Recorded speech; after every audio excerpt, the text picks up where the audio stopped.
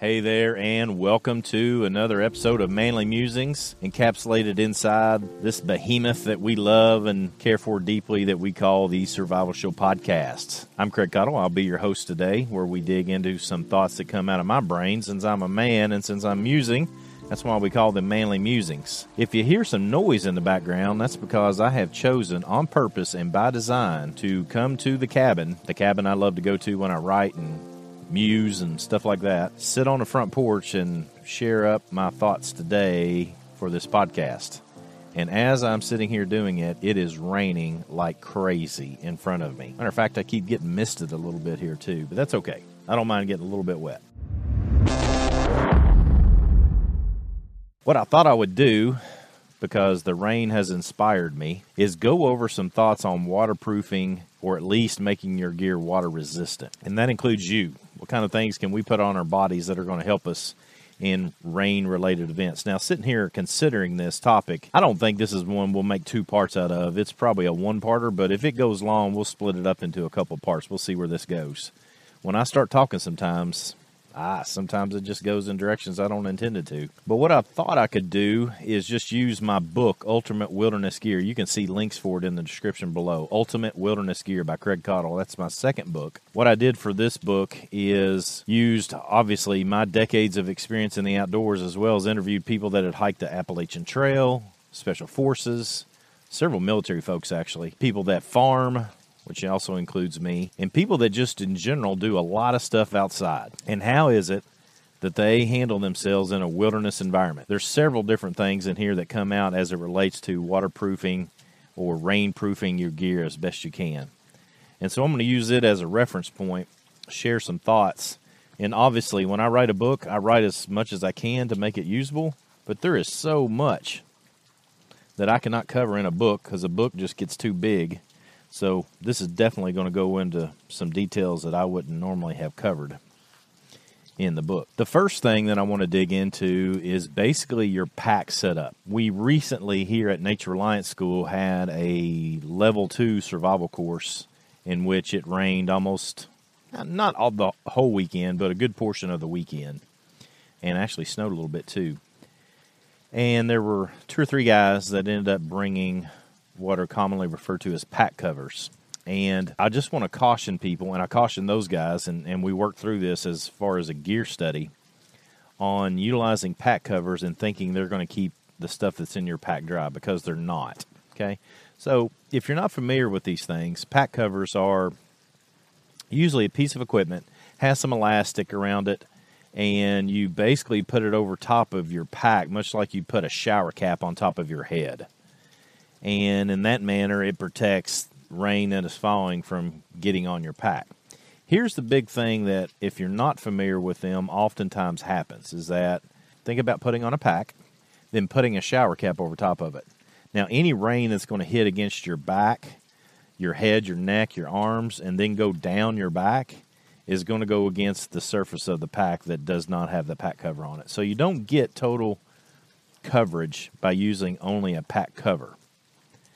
In recent years, I've been very successful in utilizing pack liners.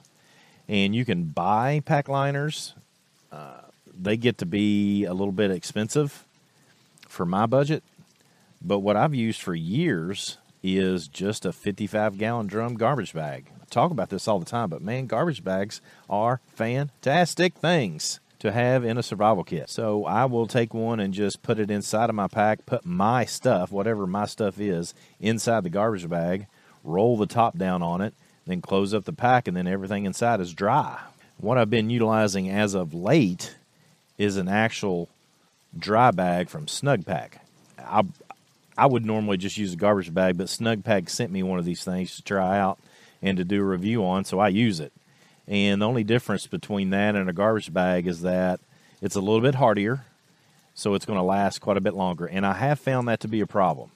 So when I use garbage bags, I'll use them and put stuff in and out of them, and sometimes I just pull the whole contents out, and it makes it easy for me to be able to see the contents. And by utilizing it in that manner, you get holes in it. And so by getting holes in it, it's not waterproof anymore. Now, my Snug Pack dry bag, I've been utilizing it for probably a year and a half now, maybe 2 years, and it's worked exceptionally well. Again, it's a little bit hardier. It's actually got some rubberized outer portion to the liner itself, and it's not made to be a pack liner. That's just what I use it for. It's just a dry bag. Now, they also make dry bags, which are completely waterproof bags. I've got a backpack like that I utilize for canoeing. And I just don't do much kayaking or canoeing anymore where I have to portage. But that's what I used it for. I would keep my gear inside that pack, and then when it was time to portage, if you're not familiar with canoeing and kayaking, portaging is where you basically have to get on land and walk your watercraft down the land and get back into the water, whether you're river paddling or even if you're lake hopping or something of that nature. Nevertheless, it makes it easy if you can just put a pack on your back and take it from there. And so that's what I did for a number of years. Now, you can do that. I will say that I have not found, without spending a ton of money, a backpack that is completely waterproof like that is just affordable. They're just too expensive. Now, if you're doing that all the time, you're just like me. I mean, if you do something all the time, like I spend a lot of money on my shoes and my knives because I walk a lot and I'm in the woods. I want my feet to be taken care of. And so I want to make sure that what I have there works. Same thing for you. If you spend a lot of time in the water, or if you think you're going to, then getting and spending the money on a good solid backpack is going to be really good for you. A waterproof backpack, that is. So it's up to you and your budget. Line it with a garbage bag or simply line it with a dry bag from any number of different makers. The next thing I wanted to get into was actual rain gear that you wear on your body. Let me go ahead and tell you, I don't care what you get. I don't care if you get a $500 rain jacket that is top of the line, best of the best. You are eventually going to get wet because one of two things is going to happen. Either the garment itself is eventually going to wet out, meaning it's eventually going to get soaked and moisture is going to get to the inside, or it's going to be so hot and not allow any ventilation that you will be soaking wet from sweat. One of those two things is going to happen. It is a fact of life. We trained some really high-speed guys a couple years ago, and it rained for a solid week while we were there. And all these guys there was a few gals there too, but all the guys and gals that were there had literally probably $1,500 rain jacket and pants. They all got wet. You're eventually going to get wet. The garments are going to wet out. Now, if you get a PVC rubberized jacket, you probably won't get wet from the rain, but you will sweat because your body cannot ventilate in that. So number one, keep that in mind. That's a big thing. Now, as far as what kind of gear do I use as far as rain gear, now I personally use True Spec, and I've got a True Spec pants and I've got a True Spec jacket, and I've had very good success with them. And when I say good success, I've done everything from hiking to teaching classes, which is a lot of footwork and going in the woods and all that stuff, wearing backpacks and all that stuff. I've utilized chainsaws while wearing this setup. I've done a lot of stuff in my rain gear. And the True Spec stuff is what I find, as someone who does not have a lot of money, to be about as good and affordable gear that I can purchase.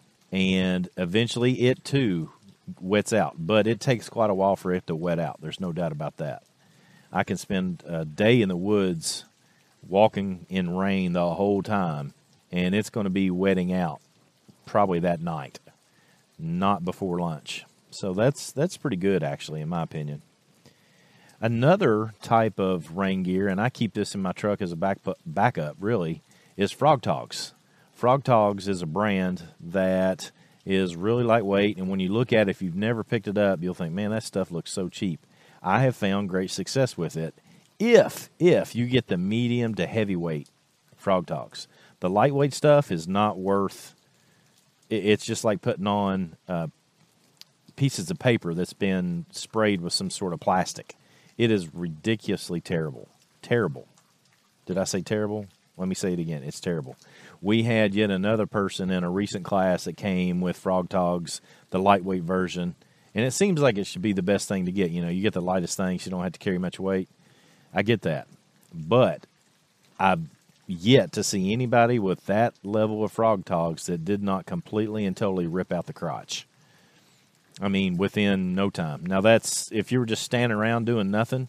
Maybe if you go to a ball game, football game, and you're out in the stadium and you just want some rain gear on, maybe. But I'm just telling you, for those of us who actually do stuff out in the woods, the lightweight frog togs is terrible. Now, again, I bring them up because I like the medium weight and the heavyweight. I prefer the medium weight. But I've got a set of frog togs that I just keep in my truck, and I use them all the time on a very regular basis. What you can also get, and I've got a set of this in my oh crap, it has hit the fan kit, which is the hardiest equipment that I've got, probably the most waterproof kit that I've got, and it's military mil-spec like some of the new stuff, meaning the suit probably does cost about $350, but I got it I got it another way. Okay, I'll just say it that way. I got it another way. It's good stuff. It's very lightweight. It also wets out after a full day in the rain, though. But the beauty of it is once you hang it up, it dries out rather quickly, too. My True Spec is about the same way. And again, it just really depends upon your budget. The other thing that you can do for rain gear is to utilize a poncho. Now, ponchos are really useful in that you can put them on, you can throw them over your pack, and you'll still have plenty of room to keep yourself waterproof if you're pretty much just standing in one spot and not moving around a lot.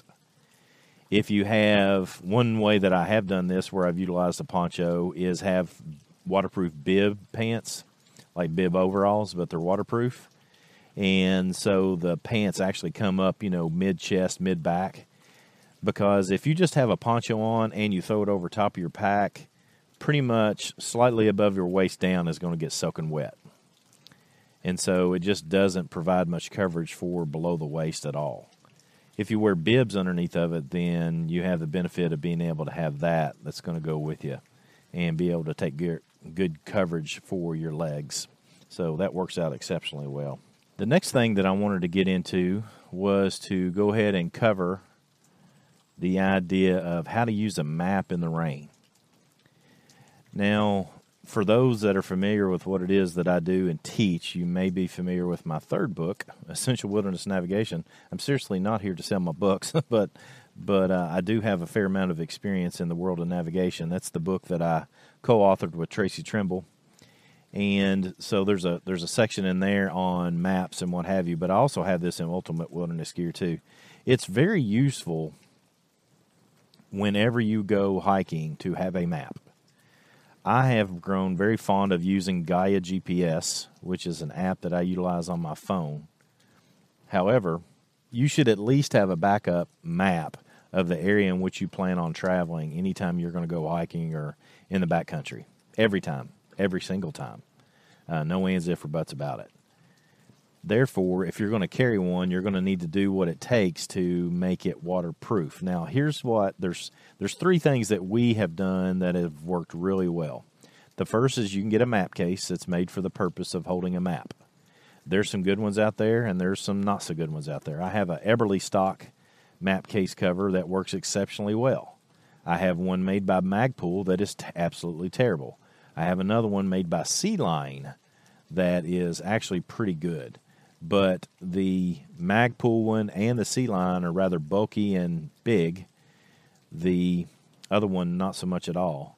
The other thing that makes it difficult is when you put a map into a case, can you actually see through the window really well?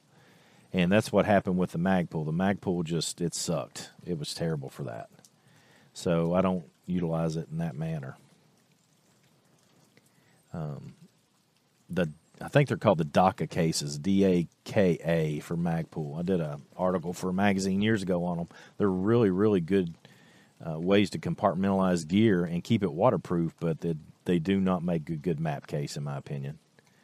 What you can utilize that works exceptionally well is a Ziploc bag, and I love simple, and so I love sharing simple things, but a Ziploc bag is a fantastic way to go about just putting your map in a case and it staying waterproof.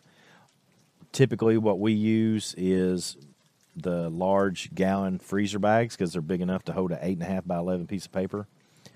and that makes a suitable case for carrying a map. And we've utilized that for years. We have our students utilize them in classes, and we've had classes where it's rained the whole time, and they just, quite frankly, they just work really well. But here's what I've taken to doing when I have time during pre-planning to do as of late, and I use this more often than anything else. Again, when I have time. And that is to simply cover my map in shipping tape. The reason I've taken to being very pleased with just covering the map with shipping tape is because with a dry erase marker, you can write on it too. Now keep in mind, if you're writing on it and you want to keep those points, obviously they're very easily erased, and so you can do that by accident. So it really is what you want it to be.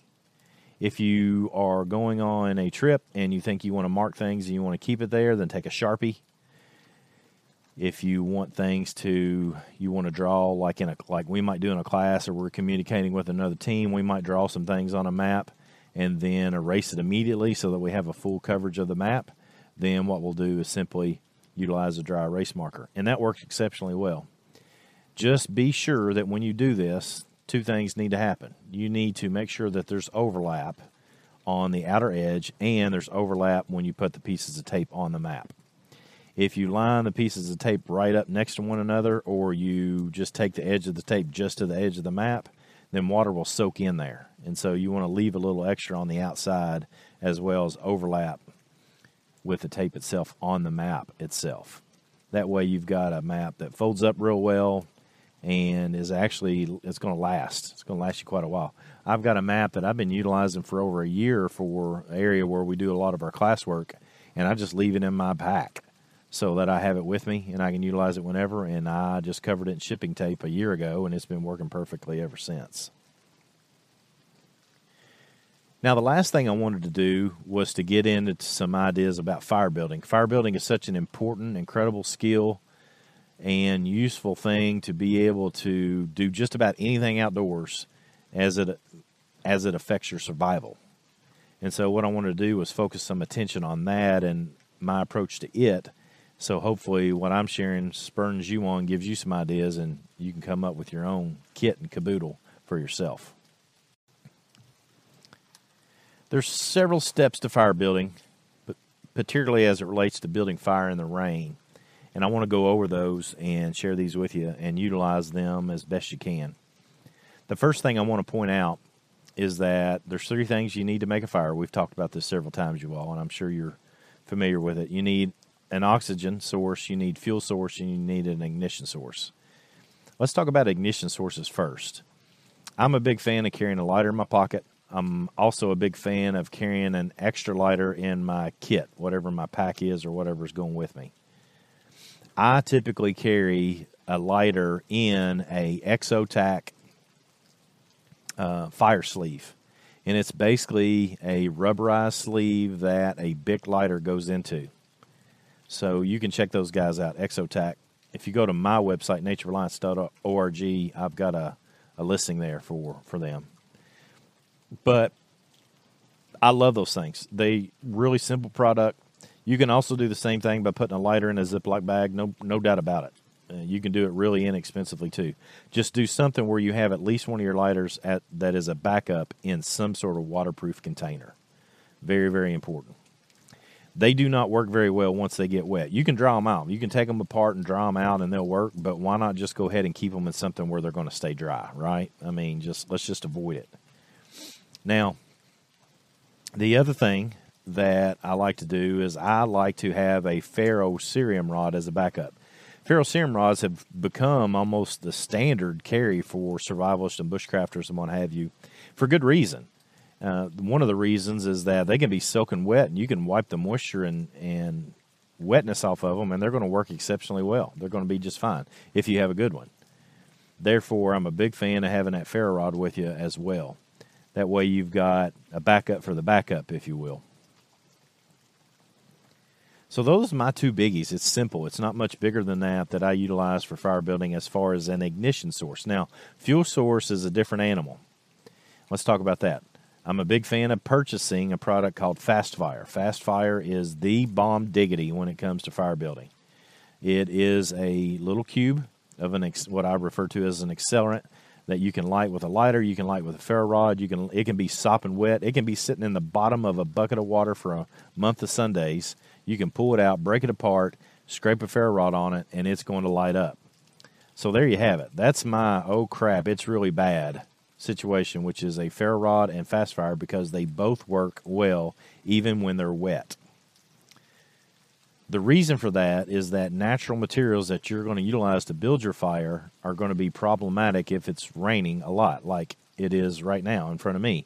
If I were to go out, and I did this 3 days ago, built a fire in the rain just because I keep up on my skills all the time, then it's difficult to do this. So let's talk about processing materials and how to go about sourcing and processing materials, I should say, in a way that you can set yourself up for success. Now, the first part, depending upon where you live, there's probably some resinous tree. The more north you are, you'll find birch trees. The more south you go, you'll find cedars and pines. And you'll find pines throughout North America as well. But keep in mind that there's one that's going to be more prominent than the other, particularly, again, up north, birch, and down south, it's the cedars. The reason I bring these two resinous trees up is because the resin in them is not gasoline flammable, but it's more flammable than your typical hardwood or even medium density wood. So you can hit it with a ferro, hit it with a lighter, and it's going to be more likely to light up and go. The other part of this is pine trees. Pines have a resin in them, and this is what most people try to source and utilize as fat wood. Fat wood is the resin within a pine tree, for example, that is also flammable, and you'll find it more concentrated near the root ball or the lower branches of a tree. And different times of the year, different species of trees will have more resin in them moving. Like in the dead of winter, the resin doesn't move as much, but in the spring, it starts moving quite a bit, so you'll find more resin.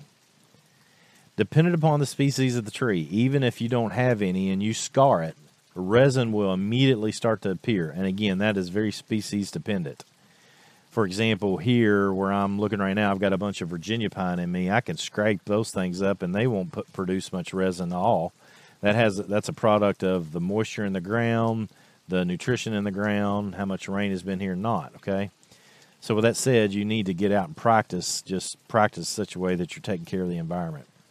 Now, with that said, fat wood, if you find a dead pine tree and you get near the root ball, you can cut the roots up sometimes and get really heavily concentrated resin within the root system of a pine tree as well. Now, beyond that, your conifers, all your conifers, your cedars and your pines, your spruces, because they have needles on them throughout the year, forest litter material, the stuff that you find near the ground, is going to be much drier underneath those trees than it is in others.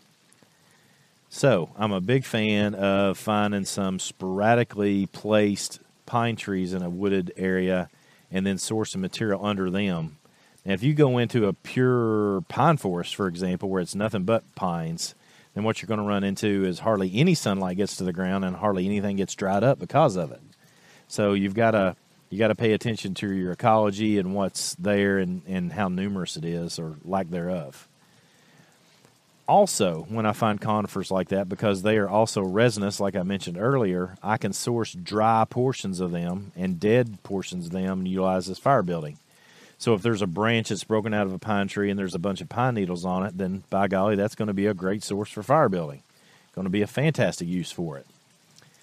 One of the other things that I like to do, and this is one of the few times where I feel like batoning is about as important as anything that you can do, is trying to get into dry wood. One of the things you'll run into is it's difficult, and most of the moisture that's on a dead branch, for example, is going to be on the outside of that branch. So if you take the time to get to the center of a branch, and you can get quickly there by batoning something, then you can scrape off material on the center of the dead branch, and you've got dry material. Now, all of this is relative to how much moisture is in the air, how much moisture is on the ground. So that's why I'm a big fan of never sourcing material that lays directly on the ground. So, for example, I'm going to find dead branches that have fallen out of a tree and that are then leaning in another tree or hanging on the branches of another. Again, what this offers me is material that has air that's hit it more so than it does on the ground, as well as more sunlight. And so what you get there is you get a piece of material that's going to be a whole lot drier than what you're going to find on the ground. So that's some basic fundamental stuff. It's another reason that I like to have a poncho, because I can just gather that stuff up and keep it under my poncho as I'm collecting more and keep it as dry as possible. I can also do that if I stuff stuff in a rain jacket. Just keep in mind, I've seen some people that take material and put it in their hat, and then walk around with their hat and say their body heat's going to heat that up and dry it out. And when your body heats up and heat is coming off your body, it's coming off in the form of moisture. So science doesn't back that up very well. So I'm not a big fan of that. But what I will do when I can is whenever there's sunlight available. So if a rainstorm has come through and I want to dry stuff out and there is sunlight out, then I'll lay materials out in the sunlight so that helps dry it out. And eventually, when it's dry, it'll actually warm it up. So if I'm starting a fire and the material's already warm, then I'm already somewhere down the path of fire building rather than starting way back there with everything wet. I hope that makes sense. Well, there you have it, you all. I haven't been here in a while for the Survival Show podcast. I'm glad to be back. Glad that David, he knocked out some really good podcasts while he was out at SHOT Show in Vegas. So I'm looking forward to seeing what else he's got coming up. I listened to one the other day on the coronavirus, and it was just very interesting. So check that out. Check out David's podcast on that and the other things that he's got coming from SHOT Show. Good stuff. Hope to be back with David sometime in the near future. We'll see how that goes and see what kind of topics we can bring to you. Hey, as always, guys and gals, we cannot do this at all without you supporting us, and so I'm very thankful for all of you who have done that in the many ways that it's available. Let me name off a few. So if you're interested in supporting us, you can help as well. Obviously, you can donate to us right here on Anchor, where our podcasts are held. We've got some people that are doing that. It's been very, very appreciative. I've been very appreciative of that. You can obviously check out our sponsors. The big sponsor right now is Sportsman's Guide. They have a whole line of outdoor stuff. So anything and everything you might see in my book, Ultimate Wilderness Gear, you're going to be able to get there, as well as, 400 million other things. That website is crazy how much stuff is on there. I remember as a kid growing up getting that Sportsman's Guide catalog, that little paper one, and just flipping through that and just, just daydreaming about all the different stuff and all the cool stuff in those magazines. So I'm very pleased that Sportsman's Guide is now one of the sponsors of the podcast. So as always, with the Survival Show podcast, keep it simple, be positive, and stay sharp.